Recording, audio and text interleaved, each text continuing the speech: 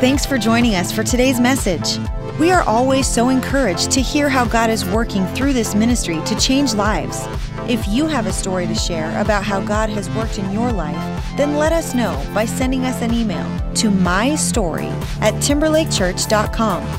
Also, if you would like to support this ministry financially, you can do so by giving online at timberlakechurch.com/give. Enjoy the message. Well, good morning again.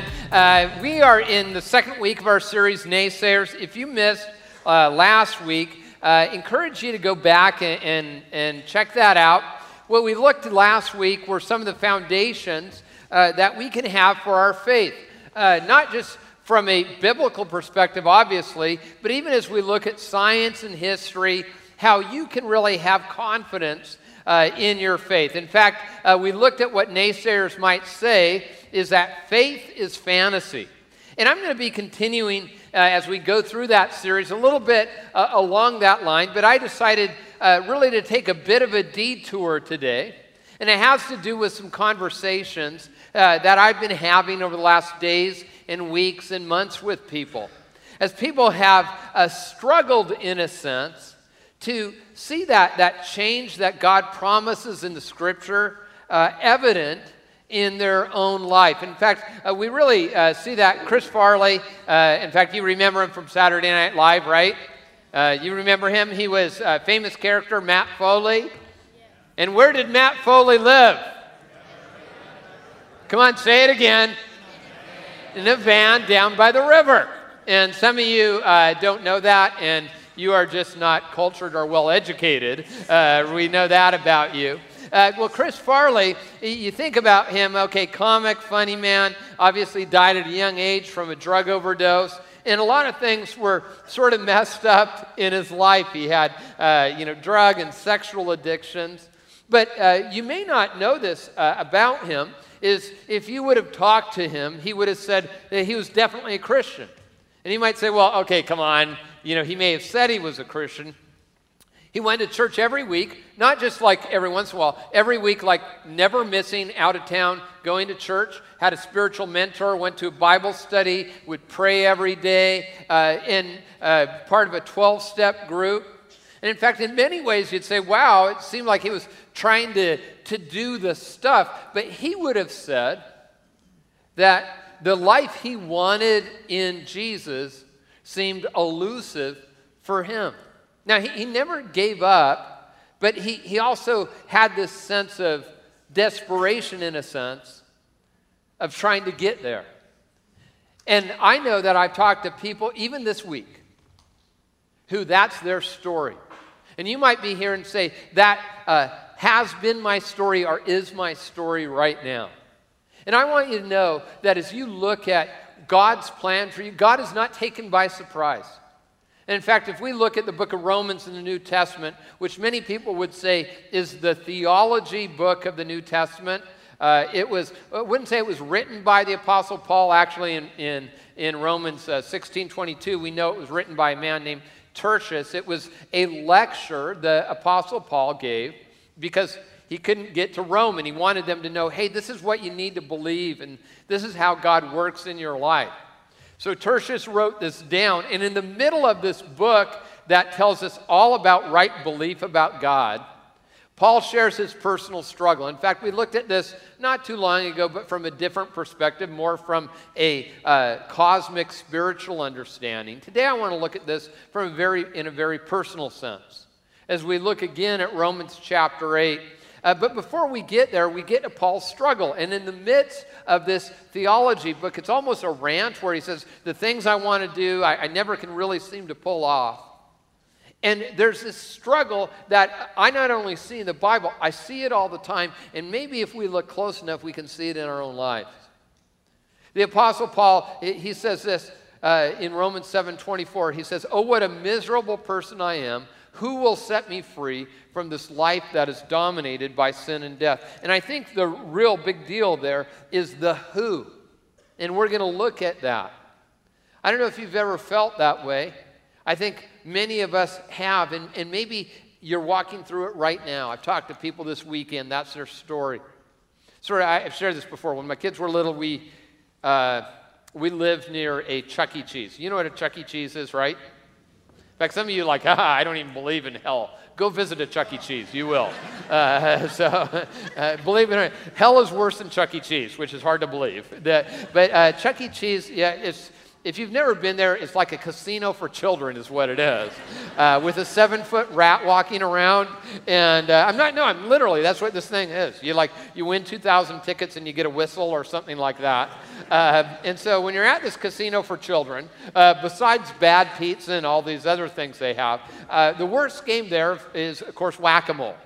Whack-a-mole, if you've ever played it, the moles pop up and you whack them down and you try to get all the moles. But the problem is no matter how fast you go, no matter how hard you play, there's always another one. And it's a game that you can never win no matter how hard you try. And sometimes life feels like that. So I just want to say that today before the band comes back up and we pray. No, I'm just kidding. I'm not going to leave you there. But a lot of times we feel like we've been left there. And why? And I'm not talking just to those of you who have not made a decision for Christ. In fact, I'm primarily talking to those of you who would say, I am a Christ follower. And I think there's some things that happen, actually weapons of self-destruction that keep us from the promise of God. I want to look at some of those. There's probably more, but these are some of the ones that I felt were most prevalent. One is just shame. Shame can be a weapon of self-destruction. Shame is different than guilt. Guilt is one of those things that you feel if you've done something wrong. If you feel no guilt, that's called being a sociopath. You don't want to have no guilt. Guilt is actually that moral compass that God's put in you, whether you're a Christ follower or not. And guilt says, I did a bad thing. Shame says, I am bad and irredeemable. They're very different. Shame, we attach not only guilt, but this idea that we're unredeemable. In fact, I believe it's a lie from the evil one. And then there's also fatalistic self-talk. It's that voice in our head, that inner Eeyore that says, you're never going to make it. And then we have some outer Eeyores who will confirm that voice. And we feel like things are never going to get better. It's just the way I am. It's just the way I'm wired. And what am I talking about? Yeah, it could be an addiction, drugs, alcohol, sexual addiction. It can just be maybe pride or anger or this pessimism about life. See, it often comes from compulsions. These compulsions where we feel like we're out of control. Like we just have to do this thing. It's just who we are. And then there's bitterness. Bitterness is a big weapon of self-destruction.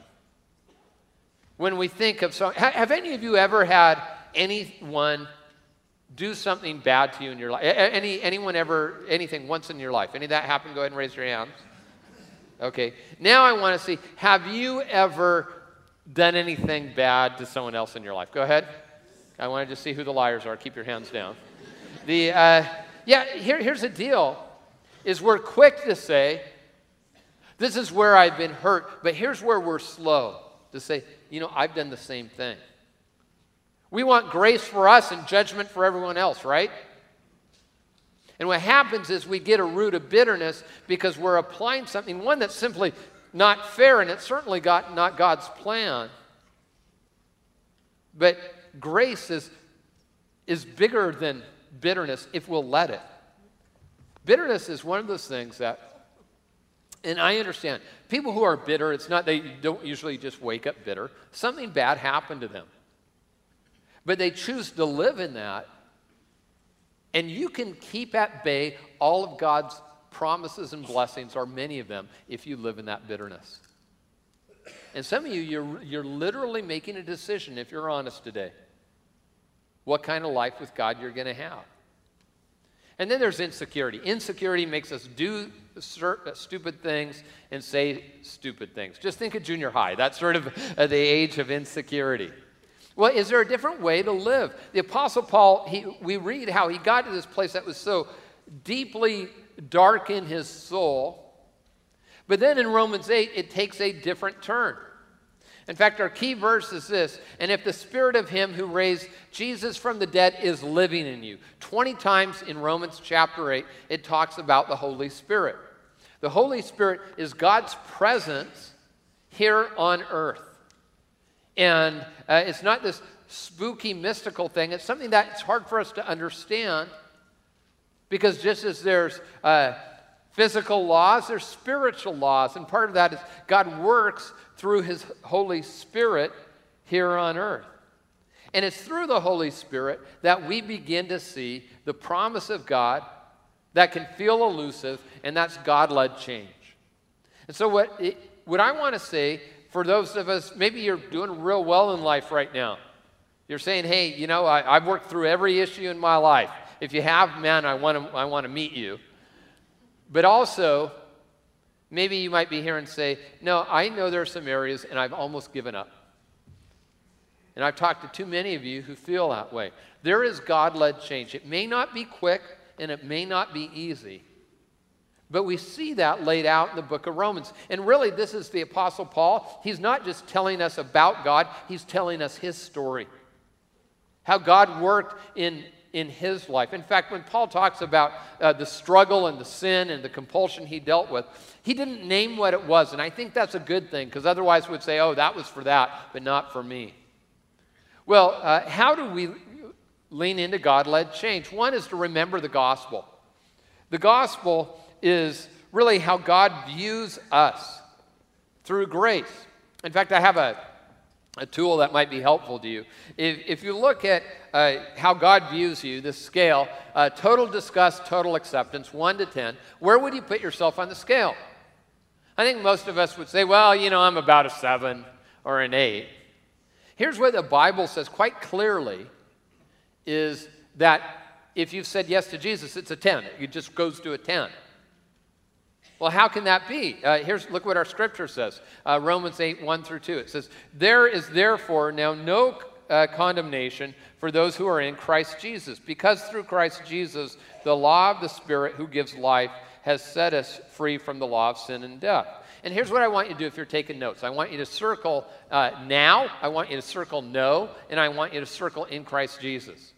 Because this tells you how God's grace works. Now is that God's grace, God's forgiveness is immediate. And I know we have people from all sorts of cultures and backgrounds, both Christian and non-Christian, and many of those backgrounds are, hey, if I work hard enough, God will love me and forgive me. And maybe even from within the Christian family, the idea of penance. If I'm penitent enough, if I do an act of penance, God will forgive me. And I get the concept behind that. The concept is, hey, I want people to know that I really mean it. Penance is, though it's not a biblical term, you don't even find it really anywhere in the scripture at all, because it's more about what God did on our behalf.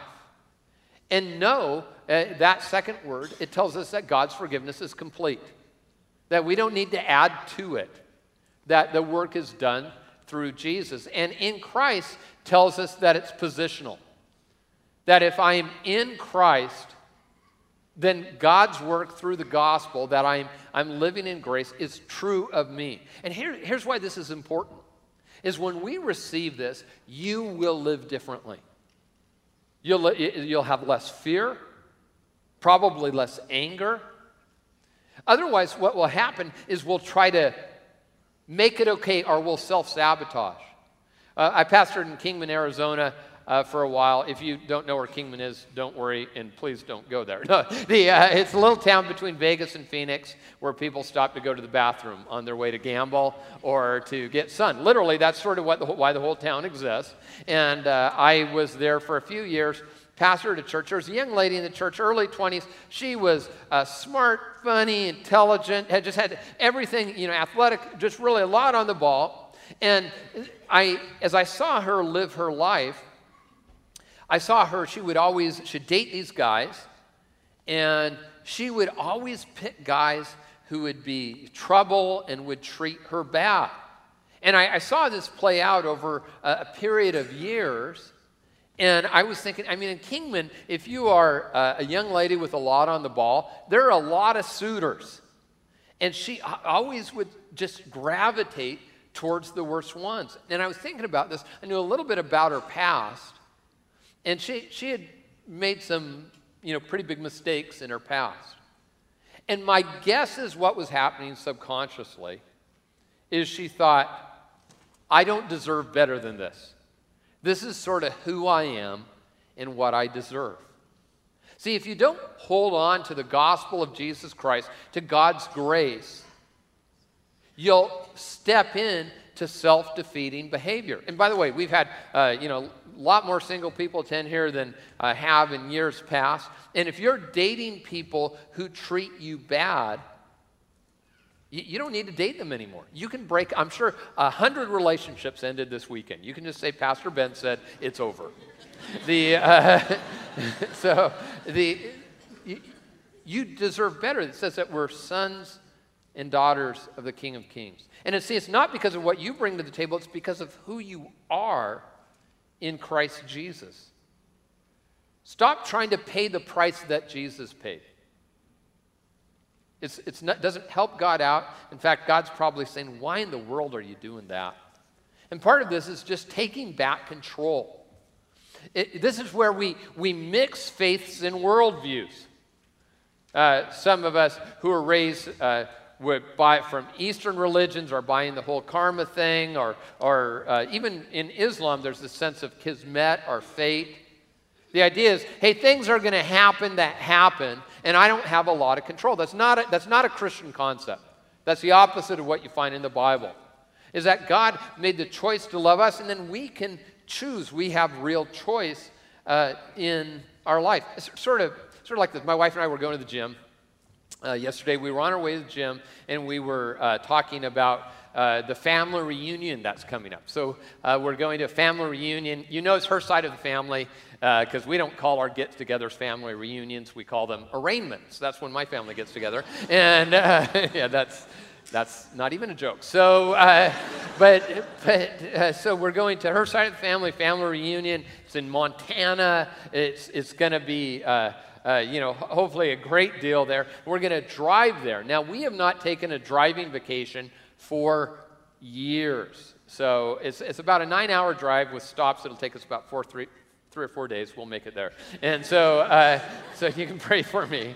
But, it's sort of funny as we think about that. We would play games when the kids were little, pick a car, color a car, something like that. One of the games, have you ever played the game Would You Rather?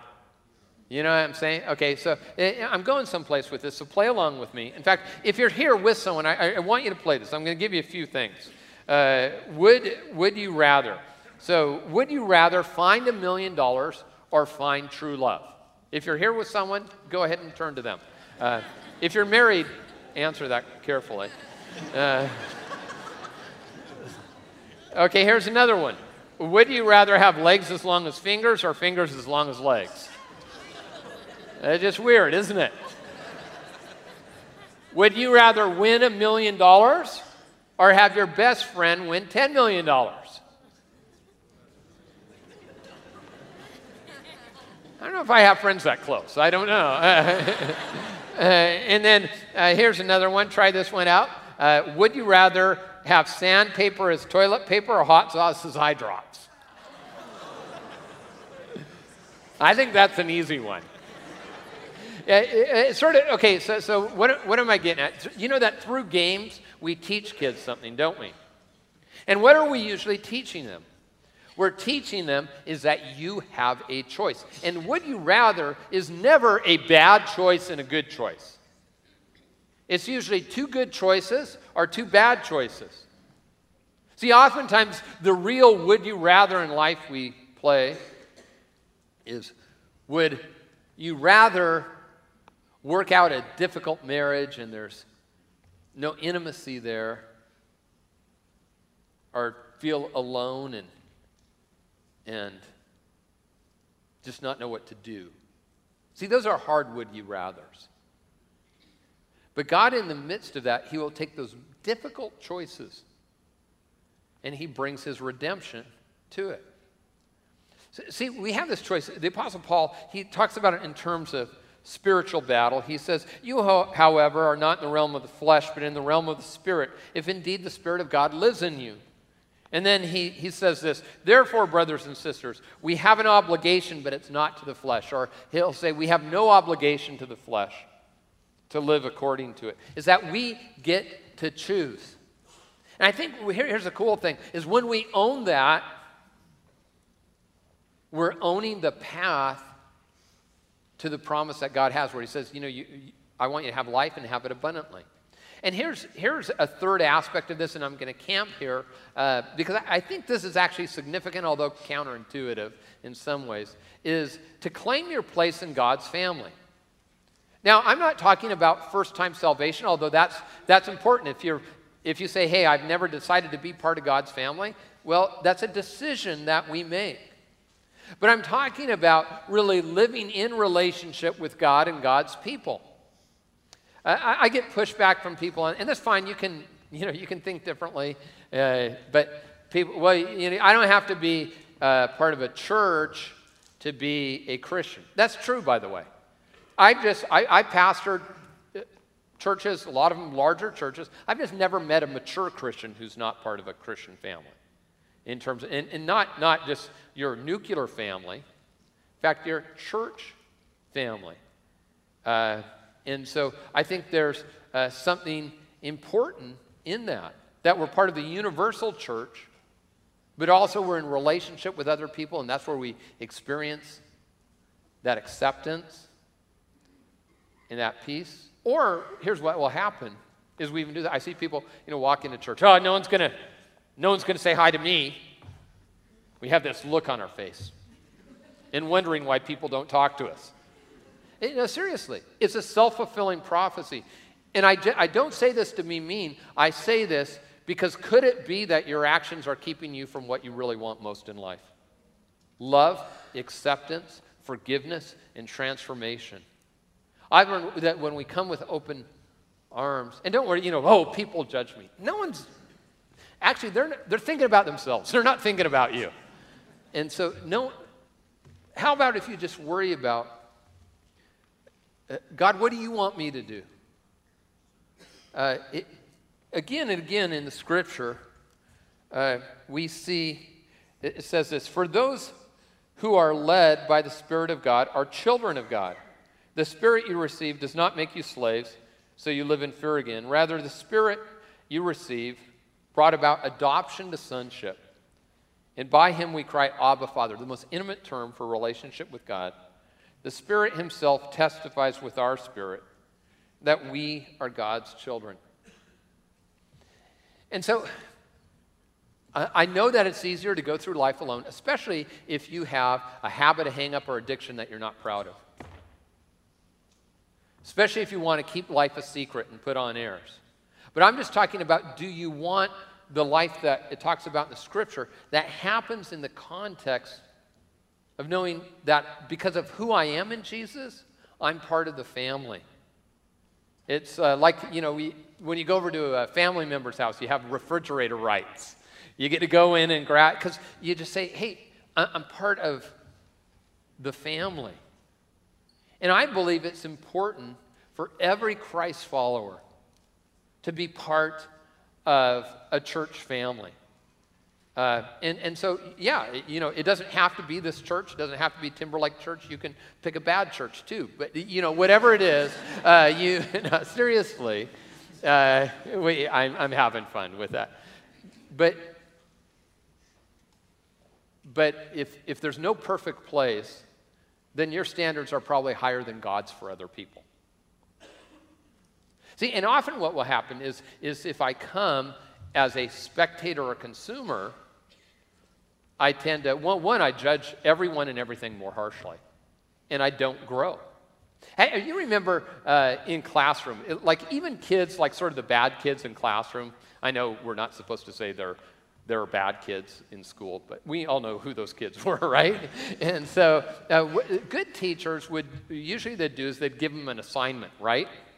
Hey, you help me out. And about half the time, the kid would change because they would see themselves as an owner of the outcome. And you know who it would change? It wouldn't change the class. They would be changed most in the process. And so could it be that principle that's used even in the secular world is maybe a spiritual principle, and that's why God calls us to be part of a family, because I engage in a different way and I become a different person when I say, you know what, I am part of the family. And I know you'd say, well, you know, hey, you wouldn't want me serving here at Timber. There's a place for everyone to be. You know, if you struggle with kleptomania, we're probably not going to have you count the offering. Just want to let you know that. But there's some place for you to serve. And in fact, I don't know if you're going to experience the spiritual growth you want without that. In fact, I'd say that probably won't. Where you're like Jesus and you put someone else first. What does that look? That could be, you know, working the food ministry. People always say, hey, that's great. We have all this wonderful food. Do you know that that does not just magically appear? That there are dozens of people every weekend who do it just to make it an atmosphere for people to feel comfortable and talk with people. We're not, you know, we don't charge for it. It's just people just serve there. Or maybe it could be working the facilities team or the care team or the animal sacrifice team or whatever. Oh, you didn't know that team, did you? No, I just want to see if you were awake. Or with the kids ministry, which is maybe like the animal sacrifice team, I'm not sure. But seriously, there's something that happens in us when we act, when we not only think we're part of the family, when we start acting as part of the family. And I don't say that, you know, I don't know what we're at, 800, 1,000 people who serve somewhere at church. A lot of people serve. We can always use more people. I just know that you're not going to experience Christ in the way he wants you to until you do. So it's not, you know, oh gosh, you know, we're not going to have anyone to watch the 4-year-olds if you don't step up. But you probably won't be the person that Jesus wants you to be unless you say, you know what, I'm going to be part of the family. Both receiving love and acceptance and also giving. Because that's what a healthy family does. And a healthy family, what does it produce? Usually it produces healthy children. And so that's if they engage in the family. And then let me power through these next few points.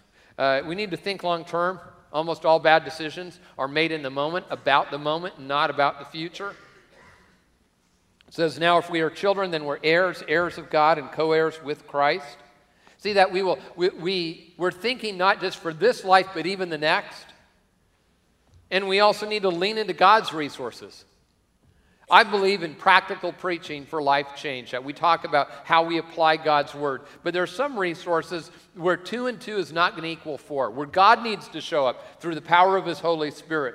That's why 20 times in Romans chapter 8 talks about how the Spirit of God accomplishes this. Paul says, in the same way, the Spirit helps us in our weakness. And he goes on to say, we don't even know what to pray for, but God prays on our behalf. He intercedes on our behalf. Would you be open to the miraculous in your life?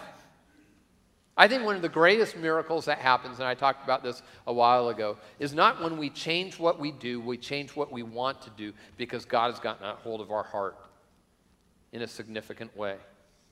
And in that, we need to own our decisions and God's decisions. What do I mean by that? We need to own, what is my decision? Jesus asked a guy who was paralyzed, he said, do you want to get well? Crazy question. Until you read that story in the Bible, the guy didn't even answer the question. He made excuses why his life was the way it was. And I think Jesus would ask us the same question. And I don't know what it is. And maybe it's not a bad habit. Maybe it's just a profound sense of loneliness. And Jesus would ask you the question, do you want to get well? See, God will take, yes, our greatest successes, but often even our greatest failures, and he will do a miracle in that. We read Romans 8:28, one of my favorite verses in the Bible, and we know that in all things God works for the good of those who love him and have been called according to his purpose. See, part of this, though, is knowing the decision that God has already made. You ever think, well, what decisions has God made about me? The Apostle Paul says this. He says, what then shall we say in response to this? If God is for us, who can be against us? And the Bible lets us know, remember, that God is for us.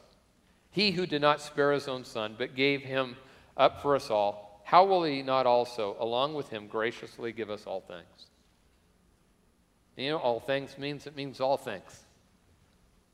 Doesn't necessarily always mean in this moment. It doesn't mean that it's not going to be without some painful decisions and steps that you may have to take along the way as you follow God's leading in your life. But it means that we have a choice as we move forward. I talk to so many of you, and you feel like you're stuck, and I don't want to belittle that. You don't need to stay there. You really don't. We started a new campus this year. A church had sort of come to the end of its life cycle in Castle Rock. And sort of a little town, and amazing. We were given this church building.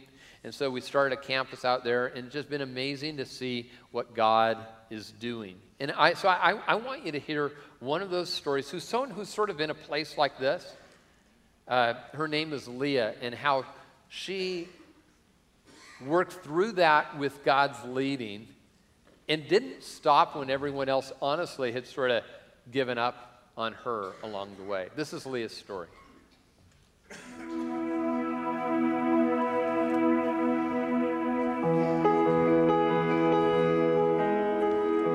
My name's Leah. I grew up in the area. I have a big family in a non-Christian home. I got married very young.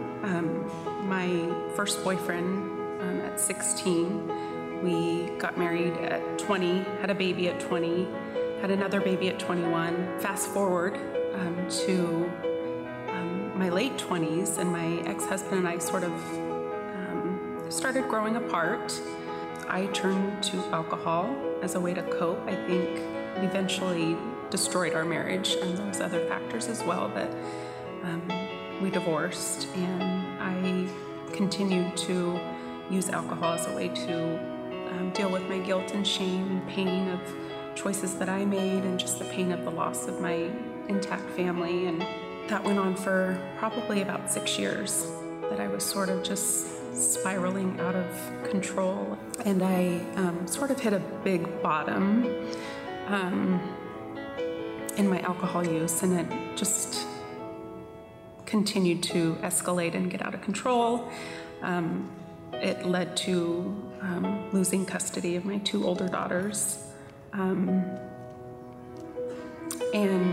that was my darkest time.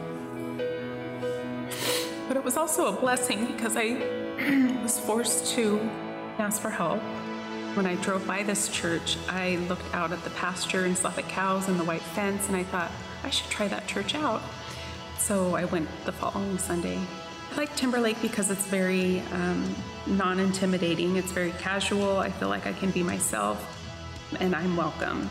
I sort of surrendered, and not that I gave up, but I was ready to seek help and to make some different choices. And so I started coming just on Sundays to church and got a lot from the message. And when I was feeling, the dark cloud over my head, or, with court coming up, or having to deal with attorneys and all this stuff, I just felt so much comfort and peace, kind of falling back on the scriptures and the messages. One of the amazing things that have happened recently is my daughters have come home.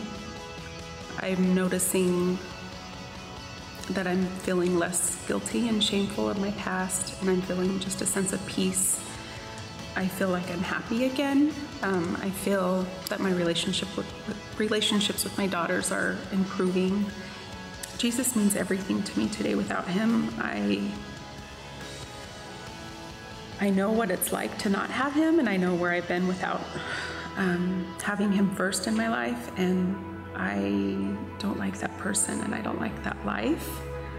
So Jesus to me today is everything.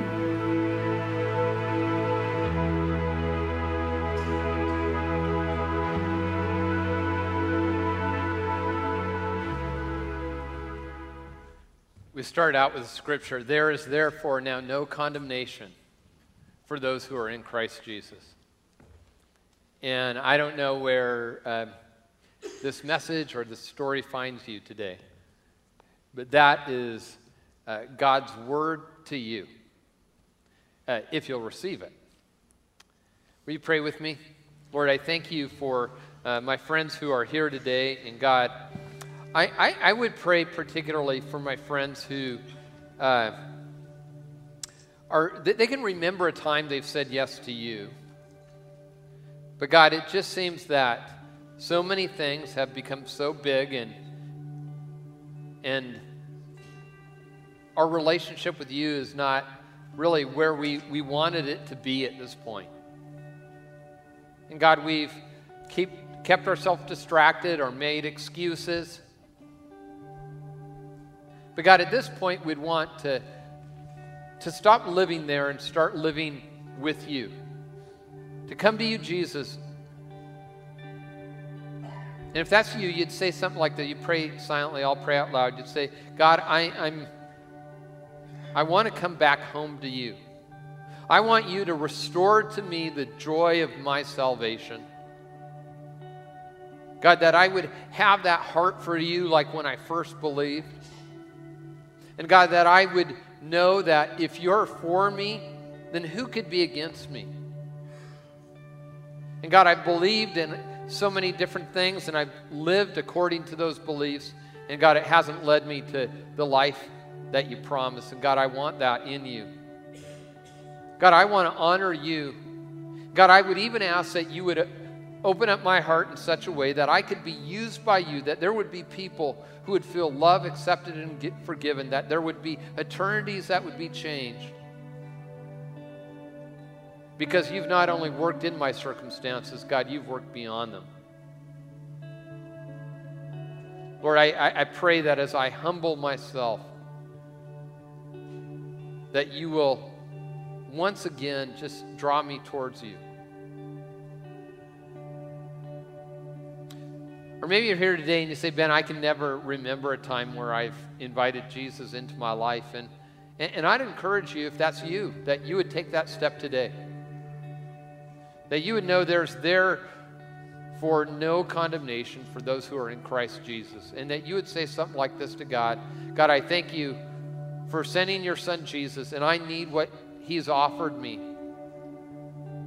That clean slate, that forgiveness that was purchased through the cross. And God, I know I've sinned, and I need your forgiveness, not only for the past and for the present, but I know I'll need it in the future. And it's not a thing I need, it's who I need, and it's Jesus Christ. And so I invite him to be the leader and Lord of my life.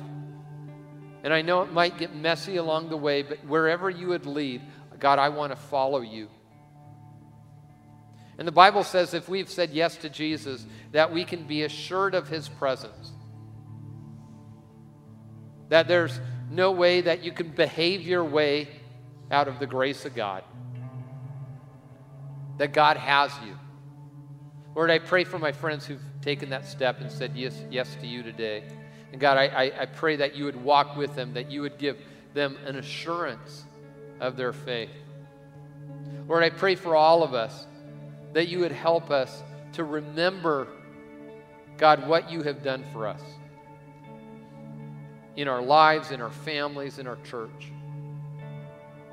And God, we can live with that confidence that defies circumstances because it's about what you've done more than what we do. Lord, I just pray that we would hear story after story, even from this weekend, where this was the point where it began, or it began again, where there was freedom that started to be received. Lord Jesus, we love you, and we pray this in your name. Amen. Thank you for listening to the Timberlake Church podcast. Stay connected with us by visiting timberlakechurch.com or follow us on Twitter or Facebook.